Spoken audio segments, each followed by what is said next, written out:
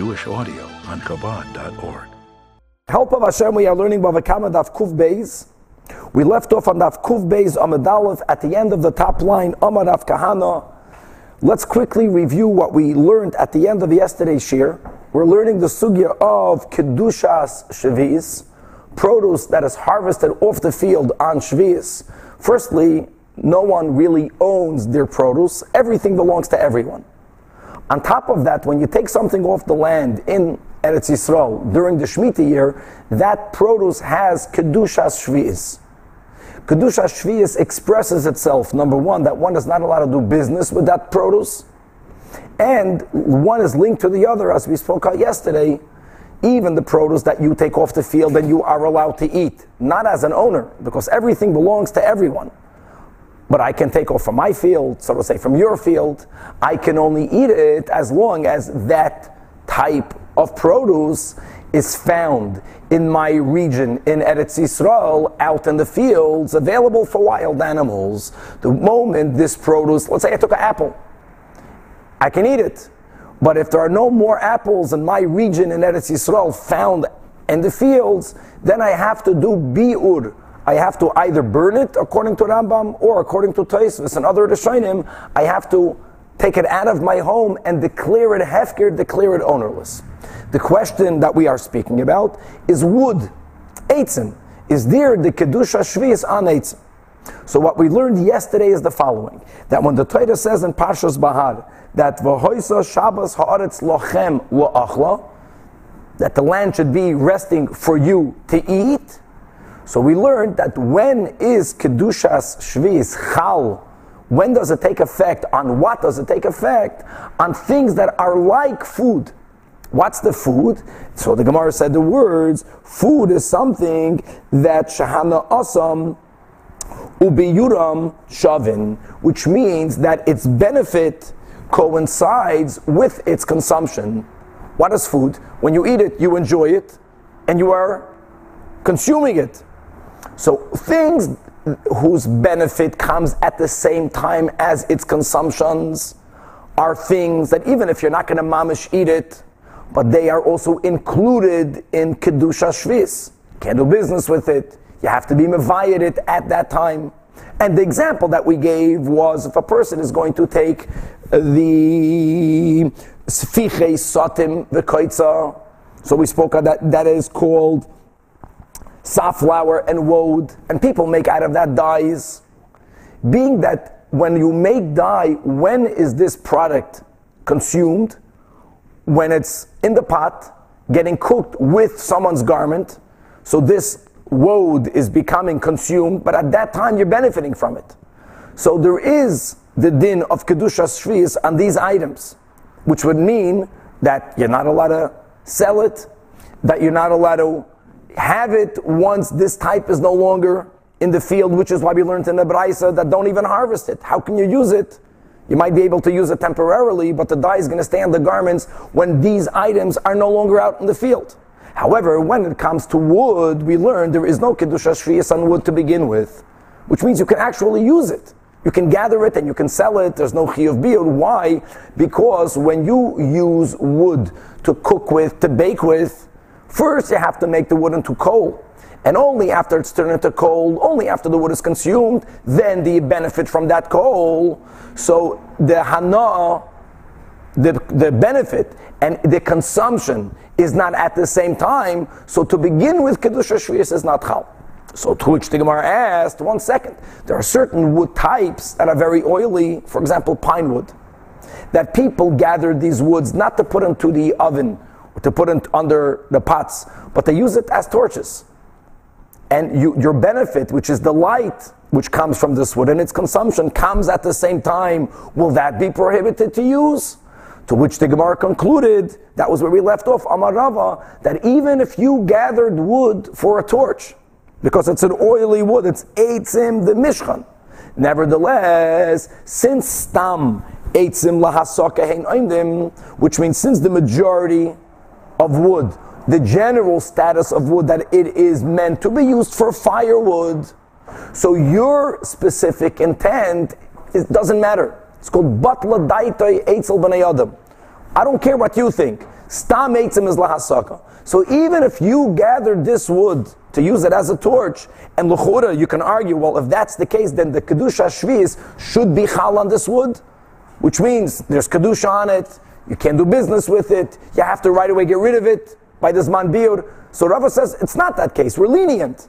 Because stam eitzim lahasaka ninu, hasaka means firewood for cooking or baking. Firewood for cooking or baking is something in which hana'asam ubiyurim are not shavin, so they don't go into the category of Pei Shvis. That's where we left off yesterday. Baruch atah Adonai Eloheinu melech ha'olam shehakol b'dvarei. How about incense? L'chu'ura, when it gets burnt, it makes a scent and you enjoy it. We'll see something similar to incense that the Gemara is going to speak about in a moment, in which we'd say it doesn't come together. So hold that thought. That's a good question. I think that by incense, you mamish benefit when it comes out. We'll see in a moment they used to take wine, certain aromatic wines, and they used to sprinkle it around the house for there to be a pleasant aroma around the house. There we say that it's not ke'echad, it's not at the same time. Because when you throw it, it's right, you already can't drink it. And the good scent comes a little bit, it's a delayed reaction. I think you're an instance what you have in mind when you burn something, l'chud, it's more direct. But that will be at least the concept, that if it is hana'asam abuyuram shavin, then chal alayu kedusha shvius, and if it's not shavin, it's not like la'achla, it's not chal. Now, what we have here is something gavaldik. Omar Rav Kahana. There are two versions in the next word in this Gemara. And that's quite common. But what's very unusual is that Rashi over here, and Rashi himself in Masechta Sukkah, has a different girsa. Rashi in Masechta Sukkah quotes what he writes over here, the version that we have over here. And Rashi writes, and I'm quoting his words, V'tarachti minu'urai, that I bothered myself since when I was young. B'chol tzidei hashas, looking throughout the entire shas, liyashva k'fi devareim, to allow the version that we will learn now stand. And Rashi says, Ve'eni yachal, and I was unable. So Rashi in Sukkah quotes a version that he heard from Rabbeinu Gershon ben Yehuda, and Rashi in Sukkah reads this Gemara differently. Now remember, it wasn't that long ago when we learned Sukkah, we spoke out Rashi Sukkah when we learned Sukkah. For those who were not there then, God willing, I think in 4.5 years or a bit more, we'll get back to the Masechta Sukkah. We're going to learn this Sugya the way Rashi learns it in Sukkah. Here in Bava Kama, we're going to learn the version that Rashi has over here. That Rashi himself said later that he couldn't make it work. Now, this is a very known Sugya, simply for time constraints, and also not to confuse people. After we spoke out this clear introduction, it's going to be very easy to understand how we will learn Rashi right over here. So Rashi says that the next words, Amar Rav Kahana, you see in Daf Kuv Beis, is not the words ve'etzim. That Rashi adds here the words stam eitzim lahasaka. In other words, Rashi here, and we're going to stop saying here, Rashi understands that Rav Kahana is continuing what Rava just said. So Kuf Beis is a hemshech. Rava said, explaining why eitzim, the mishkan, will never be included in Kedusha Shvius, even though you will use it in a way where Hana Asam Abu Yuram are shavin, because Stam Eitzim Lahasakaninu, but Ladaitoi. And if you remember, just to finish the words of introduction, we learned Rashi yesterday inside. So Rashi makes a Gavaldik synopsis. And Rashi says like this: when it comes to the dyes that we spoke about, to the Satim and Kaitza, everyone gathered it for dye. Dyeing is something that Hana Asam Abu Yuram are shavin. When it gets consumed, you get benefit.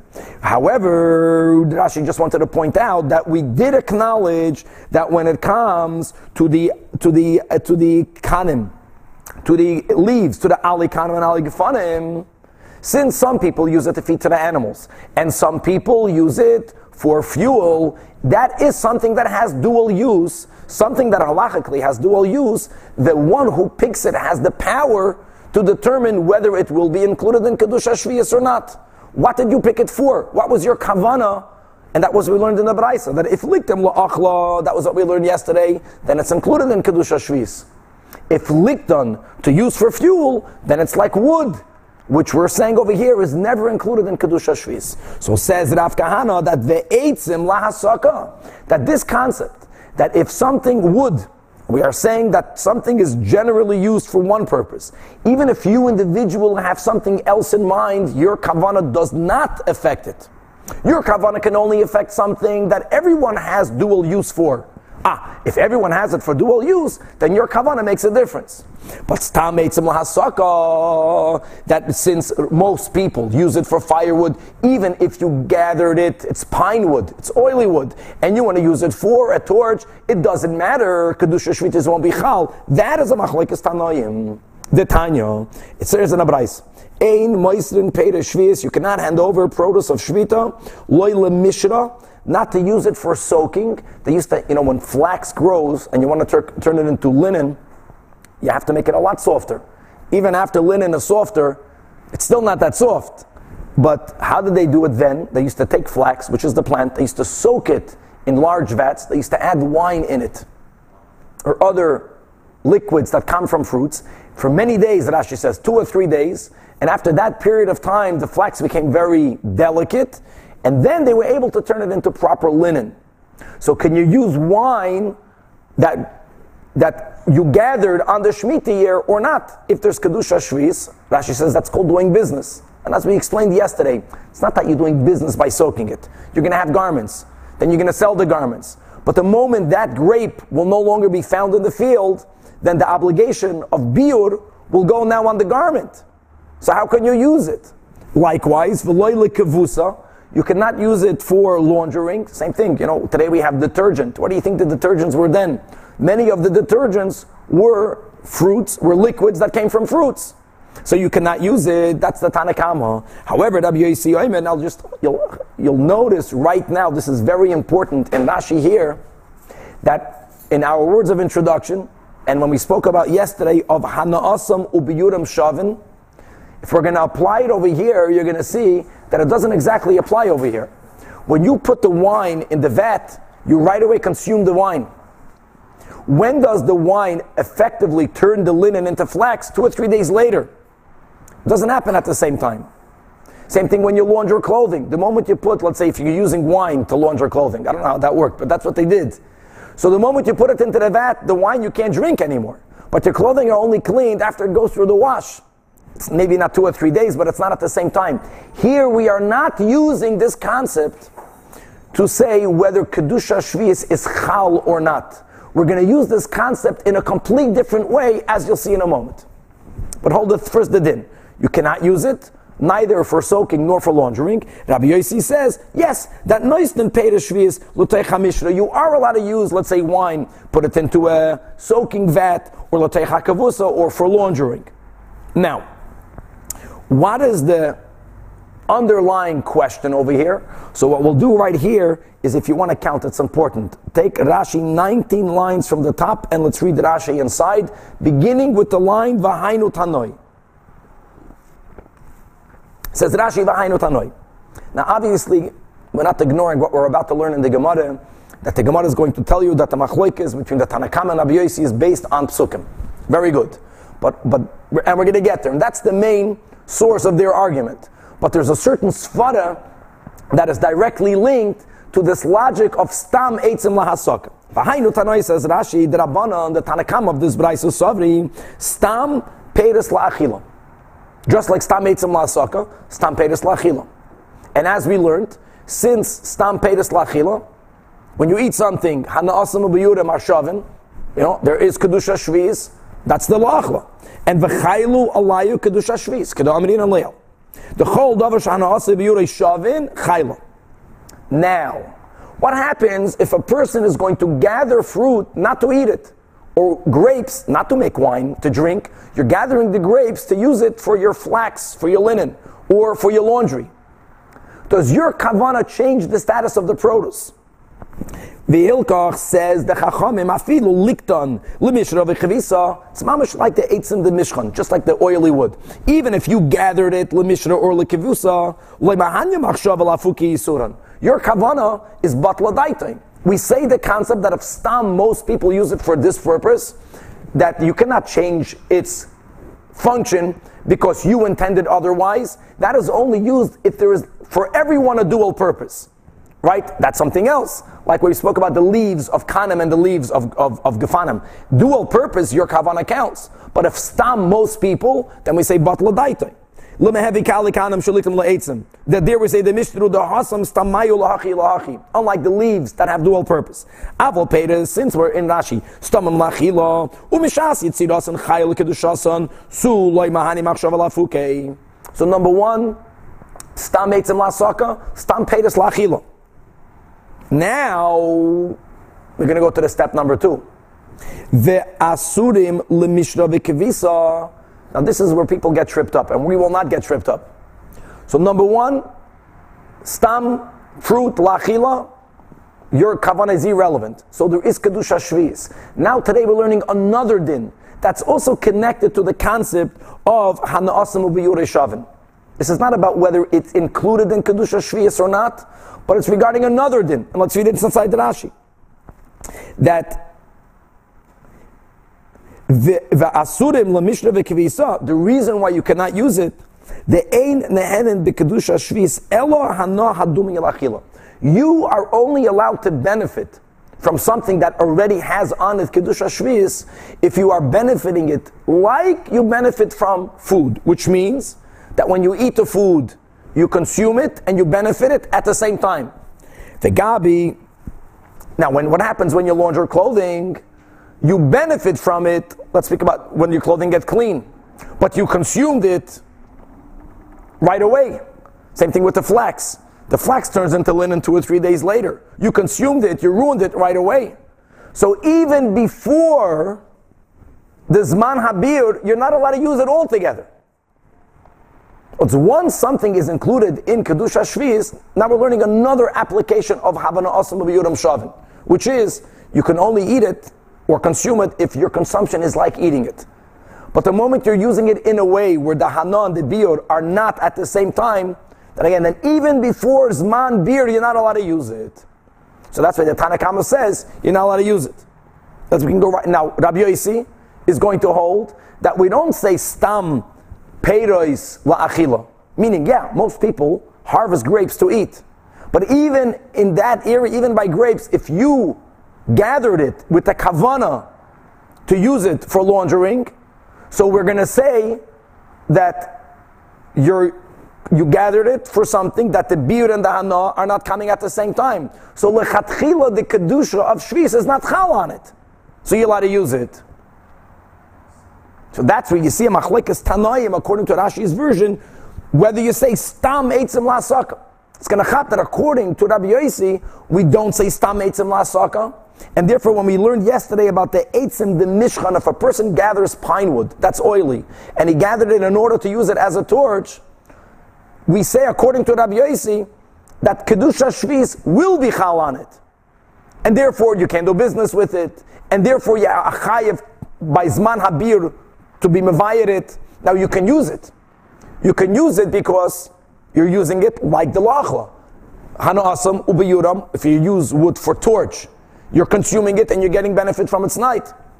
But the concept of batla daitoi, since tam, Rabbi Yosi doesn't hold of. Now let's go back inside the Gemara. Now the Gemara says, my tamid Rabbanan. Where did the Rabbanan have a source in the Torah for their halacha? Because since the Torah says in Bahar again, v'chaisa Shabbos haaretz lochem lo'achla. Lo'achla means only to eat, but not to use l'mishnah v'lei lo'achla.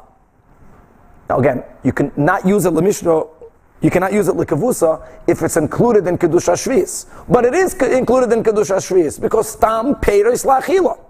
So now that it's included in kedusha shvius, but you're not using it like kedusha shvius, you're not allowed to use it altogether. The Rabbi Yosi Amar, no. The Torah says the words lochem. Lochem is an inclusionary word. Lochem is to teach you that you can use it for many other things. Lochol tzorcheichem. Again, that only works the way Rashi explained. It only worked because since when you gathered it, your kavanah was to use it for a detergent. Your kavanah was to use it to make flax into linen. So it's lechatchila, not included in kedusha shvis. Don't have the problem of the deal that's going to stay after. And therefore, your kavanah counts. And therefore, since it's not included, lechal olay kedusha shvis, there's no problem with beard. Very good. Which is why you can use it to make flax. And the benefit of the flax will last for 10 years. After Zman Abir, it doesn't matter. It says the words lochem, which is a inclusionary word. So he says lochem, yeah, but lochem only dumad la'achla. No, it's meaning that you can use things not only if you're eating it, but you can only use it up until the time of biur, which is what b'mi shana asay biurei shaven. Even if you're not going to eat something, but you will use it for a purpose that you consume it and you benefit from it at the same time, then you can use Peter Shvius not only for eating, which is like, for example, the Ale Kanim, the Ale Gefanim, like we learned yesterday. That if you are using it for, what was the other option for animal food? Like that's animal food. But we're gonna give other examples. Or let's go to a torch. This concept that if you use something and you're consuming it at the same time that you are eating it, then until there's man biur, you can also benefit from it. Yatsu Mishra, that excludes soaking or kvusa laundering, Shanazurim, that the hanasim comes after the biur. The Rabbi Yosi says the word la'achla should exclude yes, that excludes what? La'achla, if a person is going to take from Pei Shvi something and make out of it some sort of anointment for medicinal purposes, that is something that you're not allowed to do. Same reason, because the moment you put it on your flesh, it's no longer, you can't eat it anymore. It's already consumed. But when will it heal you? A little bit later. So you cannot use it. You cannot use something. Today's about the function. You cannot use something that is Peter Shvius if the Achila and the Hana don't come together. The Hana and the biur don't come together.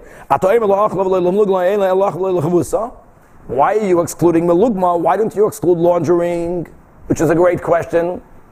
You're both using it. You're not using it to eat. Its consumption is not at the same time of your benefit. So why one yeah and one not? So he says, lochem harei kavusa amur. Now, lochem is including, achila is excluding, so I'm excluding the lugma, I'm including kavusa. So hamani makaim la'achla, la'achla melugma. Frag the Gemara Mayro is, let Rabbi say kavusa, le says I'm a lugma. Says the Gemara, marban niyas kavusa sheshava b'chol adam. That when you have an inclusionary word and an exclusionary word, we would like to include something that everyone uses. Everyone launders their clothing. Not everyone is wounded. And even people who are wounded, not everyone gets healed by putting an anointment that was made from produce. And again,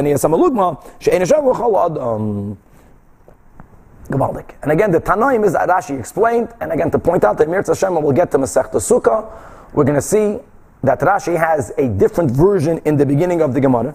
Amar Rav Kahana doesn't begin Stam Eitzim Lasaka.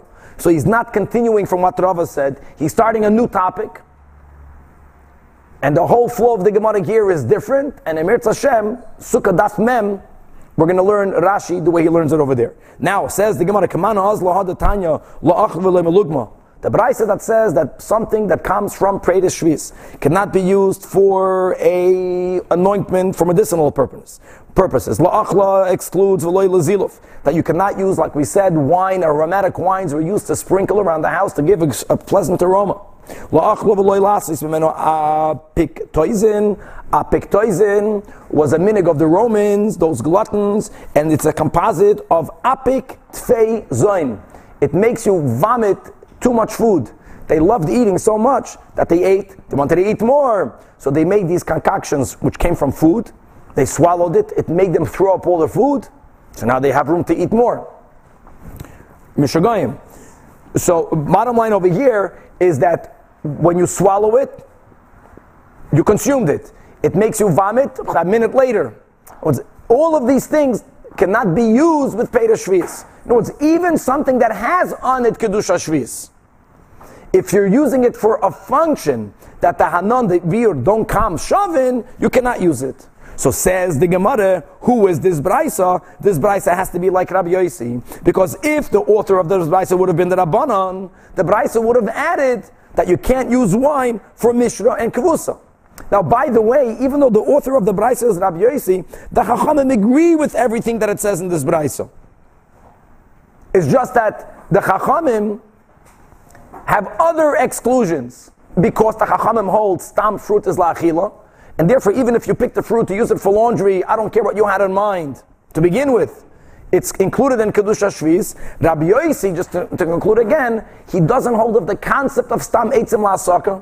He doesn't hold of the concept of Stam Peiris La'achila. He holds that every individual's kavana will affect the purpose for what you're gathering the fruit for. And if you gathered grapes in order to make it into a detergent, since detergent is something she'einan asu b'yurin shavim, l'chatchila it's not chal in Kedusha Shvis, so you can use it. Even though when you're using it, you're not consuming it and betting it from the same time, who cares? To begin with, there was no Kedusha Shvius on it. Okay, moving on, by the two dots. Now, we're going back to the Mishnah. The Mishnah we had on Daf Kuf Amud Beis. Let's speak out the case of the Mishnah again, that you have a dyer, professional person who dyes garments. You have a Baal Habayis who owns wool. He goes over to a dyer and he says, dyer, here's my wool, dye it red. And he deviated. Made it black, dye it black, he dyed it red. So number step, Rabbi Meyer holds that deviating is like a robber. It's not as bad as a robber. You can say, okay, he didn't ganva, but it's like a robber. And the din of a robber is that when you make a shinui, you're kaina. So who owns now the dyed wool? The dyer. What does he have to replace? What's the rule by Gezela, by Geneva, that if what you stole is no longer the way it is when you stole it, you have to give him back the money as it was, Kashas HaGezela. He has to give him back the value of the wool. Now, when we learned the Mishnah in Daf Kuf, we learned it Sunday, we chapped that Dafin over there, we spoke out the Mishnah. Let me just make a clarification. We learned the Mishnah the way Rabbeinu Peretz learns it. So I said, and what happens according to Rav Meir, if the owner of the wool says, you know what, you made a change, okay, I'll take it the way you made it. So we said, Rabbeinu Peretz holds that the dyer's change was coined so much that he Pashut owns it, the dyer. And he sells it to him for whatever price he wants. Rashi doesn't agree with that. Make it clear. We're going to learn the Gemara according to Rashi. Rashi says that if the owner of the wool says, I agree to pay you $10 to dye it red, you dyed it black, if he says, you know what, give it to me black, he has to give him the whole $10. Also not so good. Either he gets the value of the wool, or he has to pay him the money they agreed. Comes along Rabbi Yehuda and he says, we're going to stay with that theoretically he agrees with Rav Meir that a deviator is like a robber. And yes, Shinu Yiskaina. But you can't allow this person who deviated to benefit. So Rabbi Yehuda says, the dyer does not get to keep the dyed wool. The owner of the wool will not pay him the full $10. And you have to look into how much expenditure, how much did it cost the dyer to dye it, what are the expenses, the wood, the dyes. You also have the day he worked. Whether that's included in the Yitziyah, we spoke that out quickly or not, that's a machlekes rishonim. Doesn't matter the details. Then you also have the improvements. How much was the wool worth before? How much is it worth now? And you look, whichever one is a lesser amount of money, says Rabbi Yehuda, that is what the owner of the wool pays to the dyer, and he takes his wrongly colored wool. Says the Gemara. Rabbi Yehuda, shvach or yitziyah. So as a siman, says the Gemara, siman saban, samach beis nun. These are letters. Look how important it is in the Gemara to remember the b'shem oimrei. So samach is the third letter in Rabbi Yosef. The beis is Abba, the beis and the Abba. The nun is the nun in Rav Huna. We want people to remember the authors here. So Yosef, Rabbi Yosef, Achoirei, the Rab Abba. So Rabbi Yosef was sitting behind Rab Abba, who was sitting in front of Rav Huna. So Rav Huna's teaching, and the first Talmud, so to say, was Rab Abba, and behind Rab Abba was Rabbi Yosef. In those days, the greater the student, the more up front. The opposite of today. Today, a good teacher, not to lose the student, if the student is a bissel schwacher, you put the student closer up front. All the students then, no one was schwach, no one had a concentration issue. That's the way it worked. You're better, you're closer. So that's where you want to have that in. So it was Rabbi Yosef behind Rav Abba, who were both sitting in front of Rav Huna. And V'yaseh Rav Huna, the teacher, right? We spoke about Rav Huna. Ultimately, he became the successor of Rav, right? In the yeshiva in Surah, V'ka Amar, and he said two statements. Number one, Halacha Rabbi Yeshua ben Karcha. See, these were these great people. Halacha Rabbi Yeshua ben Karcha, he didn't even tell you which Rabbi Yeshua ben Karcha. Can you imagine? These Talmidim, they knew the whole Torah Shabbat Peh. And they knew there was one machlekes in which it's not clear who is the halacha like. That is what Rav Huna meant. And the halacha is like our Rabbi Yehuda, as we'll see in a moment. So says the Gemara, the moment he made that statement, Ahadrinu Rav Yosef la'apei Rav Yosef, the one in the second row, he himself was a giant. He disagreed with Rav Huna to the point that he turned his head away. When they were upset, when they disagreed, turned his face away. And Omar and Rabbi Yosef said, that Rav Huna needed to make that statement, that it makes sense. He already knew what he's talking about, and he agreed, but he appreciated that there was a need for him to say it. Because I would have thought that however, so the Gemara says, for people like us, what are they talking about? Which Rabbi Yeshua ben Karcha? So now the Gemara interrupts. Rabbi Yeshua ben Karcha, Maihi the Tanya. Rabbi Yeshua ben Karcha, Emer, Milva Bishtar. There's a din. We learn in Avodah Zarah that Shloishi Yomim Lifnei Eideyem, the 3 days before a Goyish holiday that's celebrating an idol, like Kratzmach, Uchodayma, don't do business with the Goyim, because they will thank Kaviyachal, their God with a minuscule G, that they did a good business, and that includes getting payment from them. Healthy people, when they paid back their debt, not when they received, when they pay their debt, they're grateful.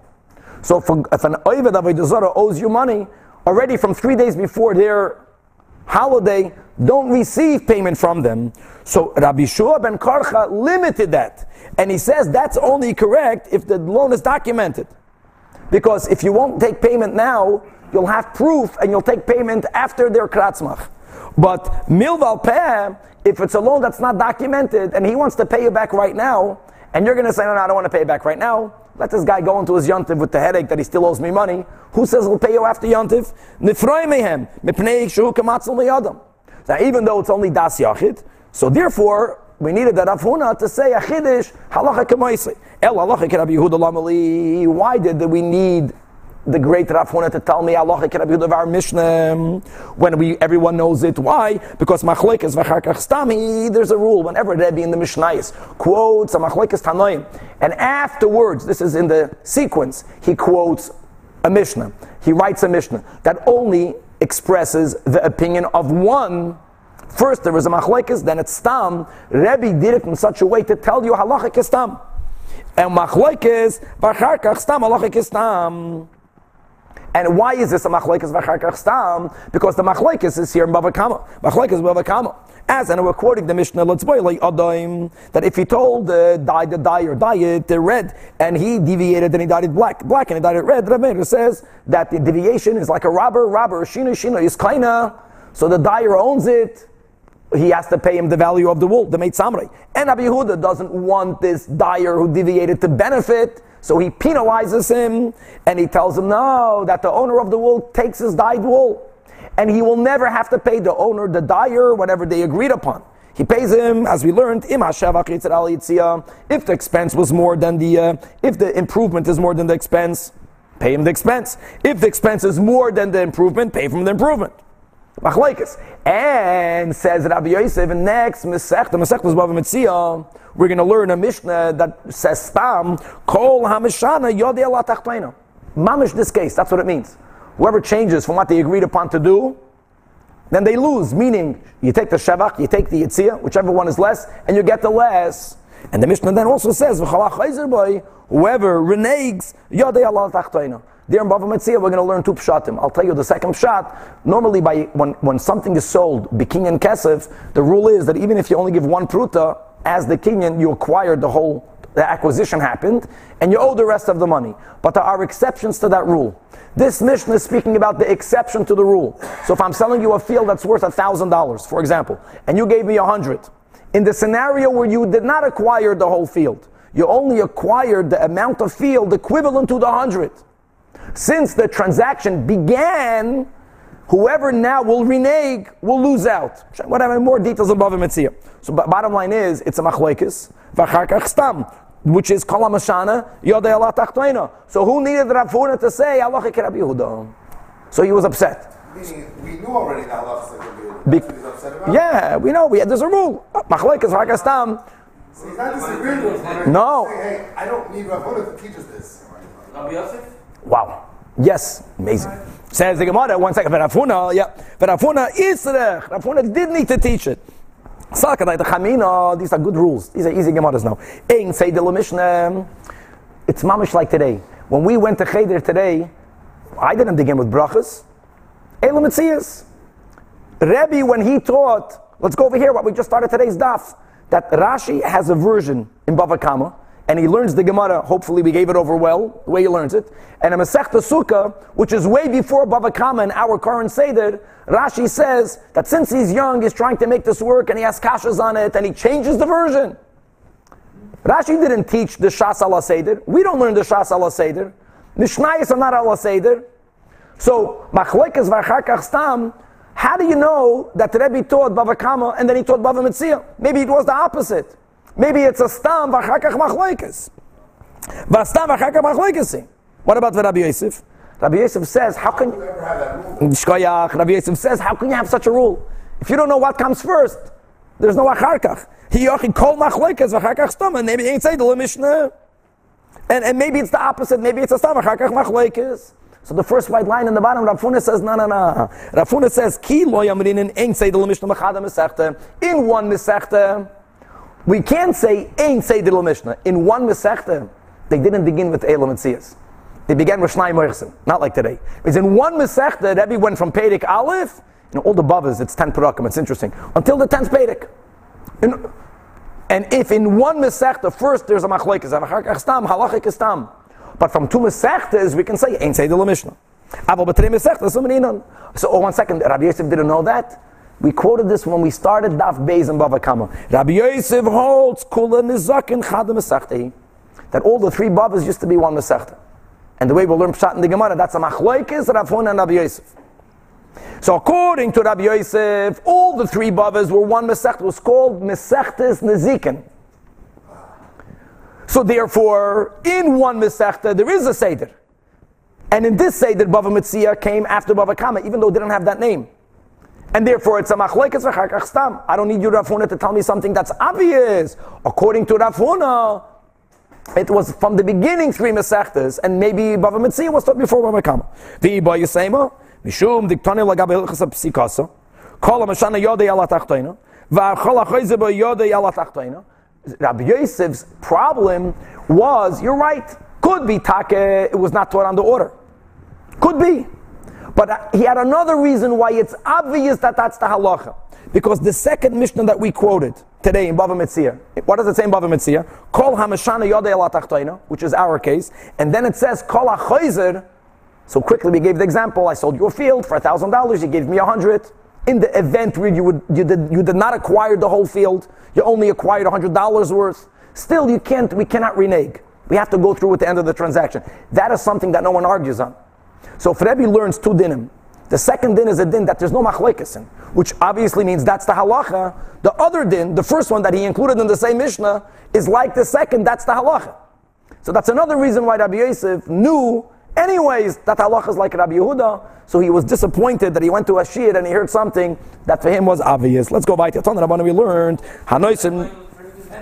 Yeah, Tan Rabbana Hanoisim Mois Lishluchai. Oh, we're starting such a good sugya. We have time to finish it. If a person gave money to his agent, here a shliach doesn't only mean an agent. Here we're speaking about partners. We're speaking about what we call the investor, who's the one who came up with the money. The other partner is the one who's going to do the work, and they made an agreement that they're going to share the profits. The problem is that the investor, not the owner of the money, but the worker, deviated. Kabbalistic question. What happens then? So, turning the page. So, let's call the investor the one who had the money. The investor and the one who's going to do the work is called the shliach, but he's not really a shliach. He's an equal partner if he did what he was asked to do. And for example, the deal was buy wheat, and the genius bought barley. Or he tells him buy barley, and he bought wheat. So here, and I'm clear, right? Rashi says, L'machtzis haschar. Right, the ideal would be that they were 50-50 on the profits. So Tana says, in pachasulai, that if the investment depreciated, all of the loss is the agent's. And if this investment actually appreciated, made geld, all of the money belongs only to the agent. Now, all after the 50? So let's right away say, if deviating is like a robber, so the moment, like Rav Meir, the moment he bought the wrong produce, the shliach acquired all the money, so he owes that money to the investor. But the produce is all his. If you're going to learn like Rabbi Yehuda, the knas, what he's going to benefit because he deviated, and we're not going to equate a deviated to a robber, then the money still belongs to the original owner. Or at least the agreement was 50-50, it belongs to both. So the first brayse we'll see is for sure Rav Meir.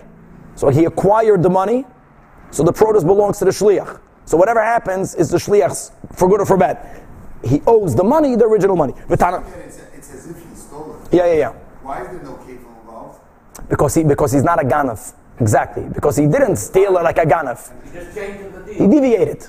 Okay, weiter. And v'tani chada, in the second brayso, this is such a good sugi here. Im pachasu pachasuloi. Yes, of course, if there was a depreciation, the shliach who deviated should be the only one to carry the burden. Because who asked you to deviate? But if there was hoisiru, but if there was a appreciation, if there was a revach, hoisiru la'emtza. So says Rabbi Yechanan, that's a stira. So Rabbi Yechanan said what we spoke out what Rabbi Yechanan said. Like the first one is Rav Meir, the second one is Rabbi Yehuda. Rav Meir, the first one is Rav Meir that holds shinui kainem.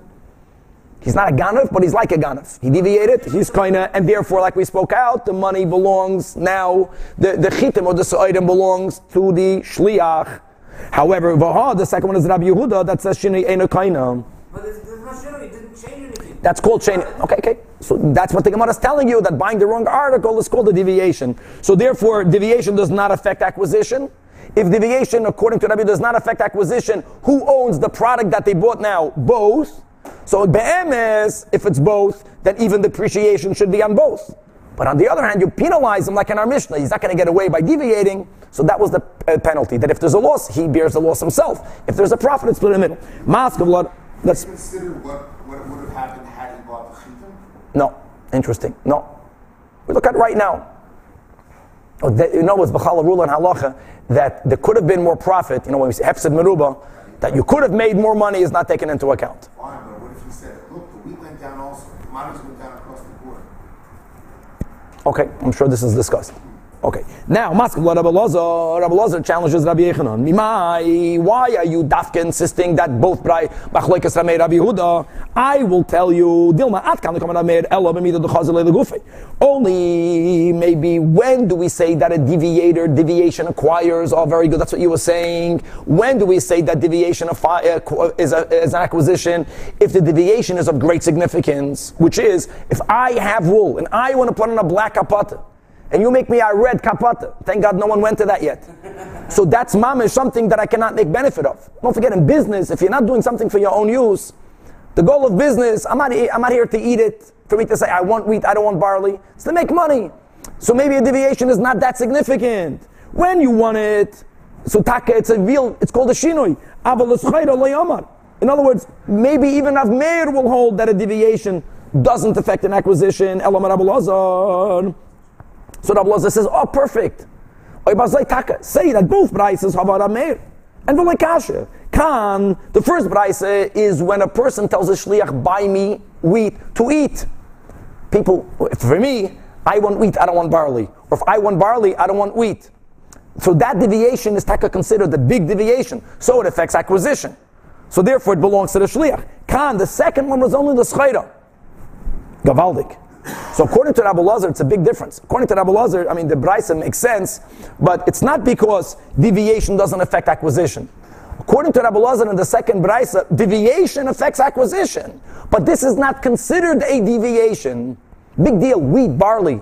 It's about business. You bought a different article. It's not deviation enough to acquire it. So says the Gemara that machaku Allah b'marava Rabbi Yechanan. When in Eretz Yisrael, the Bnei Ma'arava heard Rabbi Yechanan's solution, Hara Meir, Hara Yehuda, let's speak about the second brayso, they laughed at him, they disagreed with him.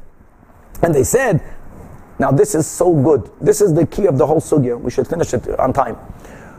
When you buy something with someone else's money, and the seller is selling it to you, but they don't know that the money is not yours, who acquires it? Does the seller need to know that you're representing someone? No. Alright, so let's see over here. So they told him, according to Rabbi Yehuda, Again, according to Rabbi Yehuda, he learned the second Braisa, that deviation does not affect acquisition.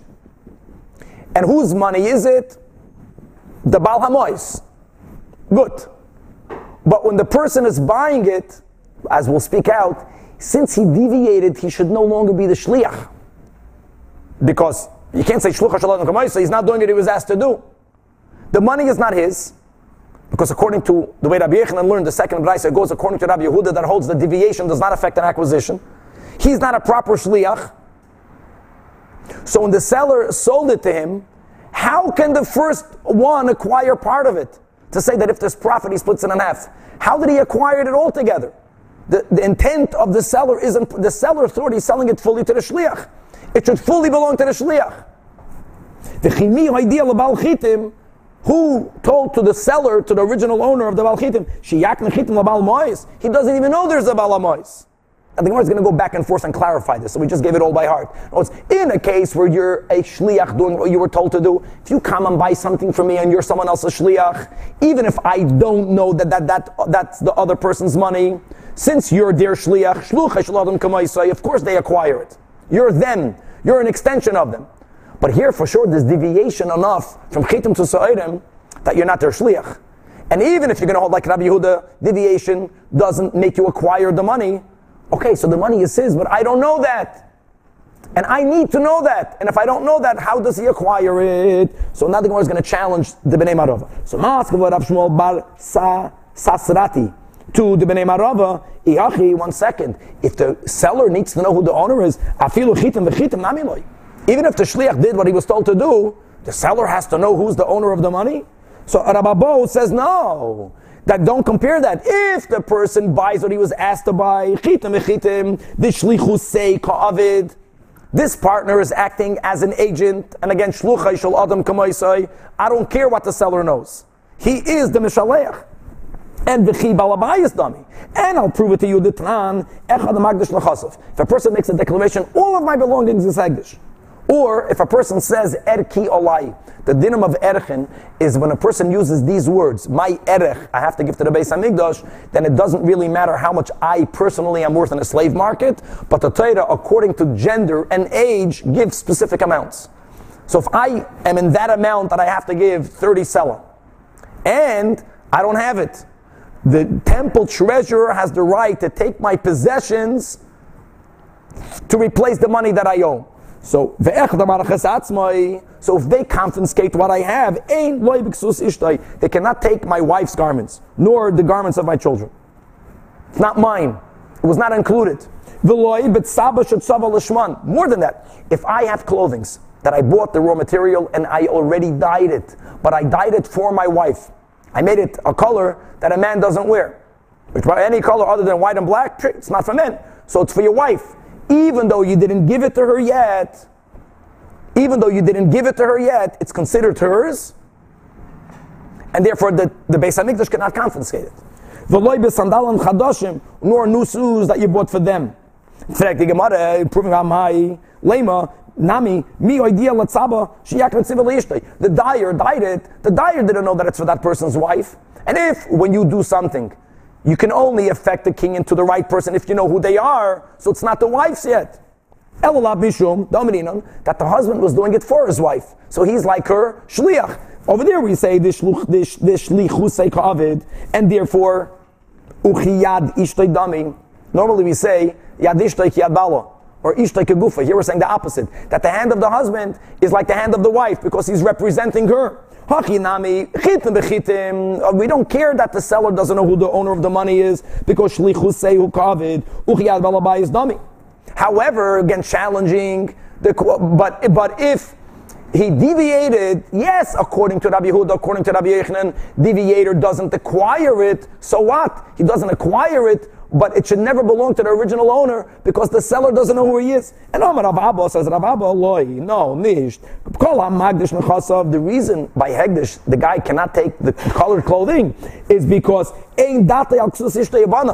the person who said everything that I have is Hegdish never had in mind clothing that he plans to gift her. It's not hers yet, but it was not included. The question is, the Mishnah didn't only speak about a guy giving all his belongings. The Mishnah also spoke about a person saying, Erki Yolai. The Gemara is going to ask it in a moment. If it has to do with what I had in mind, when a person says all my belongings to the Beis Hamikdash, did he have in mind giving up his tefillin? But we learned that Amagdash Lechasav, Malam like tefillin, they take away his tefillin. Or they assess it and they has to rebuy it back. Amalei Abaya in, no, not a proof, Data Shaladam al Tefillah. Person who says all of my belongings to the Beis Hamikdash, he's including his tefillin. He's not including his wife's garments. Why? Hamagdash Lechasav, Savr Mitzvah Kavdina. He thinks he's doing a mitzvah. And so he thinks, what's the difference? It's a mitzvah to put on tefillin. It's a mitzvah to give it away to a donation. I'm doing mitzvahs. There's definitely no mitzvah giving away your wife's garments. It's not going to work. Why? Because it's going to generate animosity from them to you. 1 second, that Mishnah didn't only speak about someone giving up all their belongings. The Mishnah also spoke about a person who made an erech vow, who cannot pay it, so that Gizber of the Beis Hamikdash is taking their property equivalent to that amount, and vitnan chayavei erkin memashkin and oisai. So the question is, by erchen, it has nothing to do with what you intended. It has to do with the fact if you owe money to the Beis Hamikdash, they have the right to take what's yours. And if garments that you gave to a dyer, the dye for your wife, if the kavanah of the dyer is needed for him to know for whom he's doing it, and he doesn't know it's for your wife, so therefore it should still be yours, so he should be allowed to take it.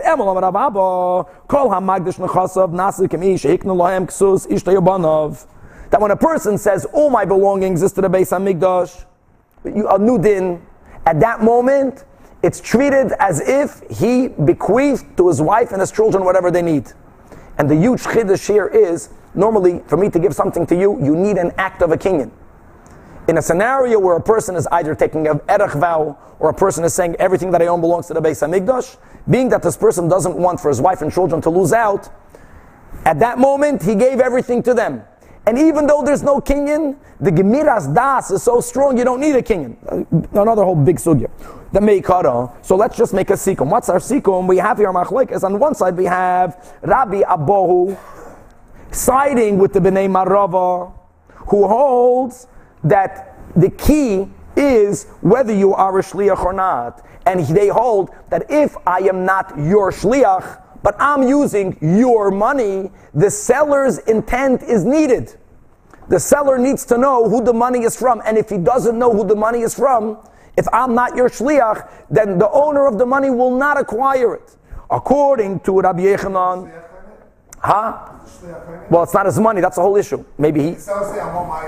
That's what it is. That's the whole discussion amongst the Rishonim.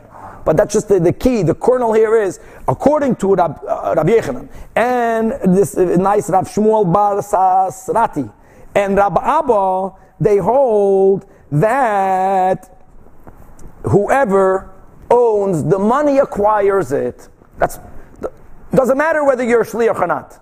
The owner of the money acquires it. The seller is selling it, he's getting money. The Baal HaMois automatically acquires it. So he was able to interpret the second Braisa according to Rabbi Yehuda. I know it's a pity, we can chaparayim, but it's late. We'll start tomorrow a few minutes earlier, Mitzvah Shem at 6 o'clock.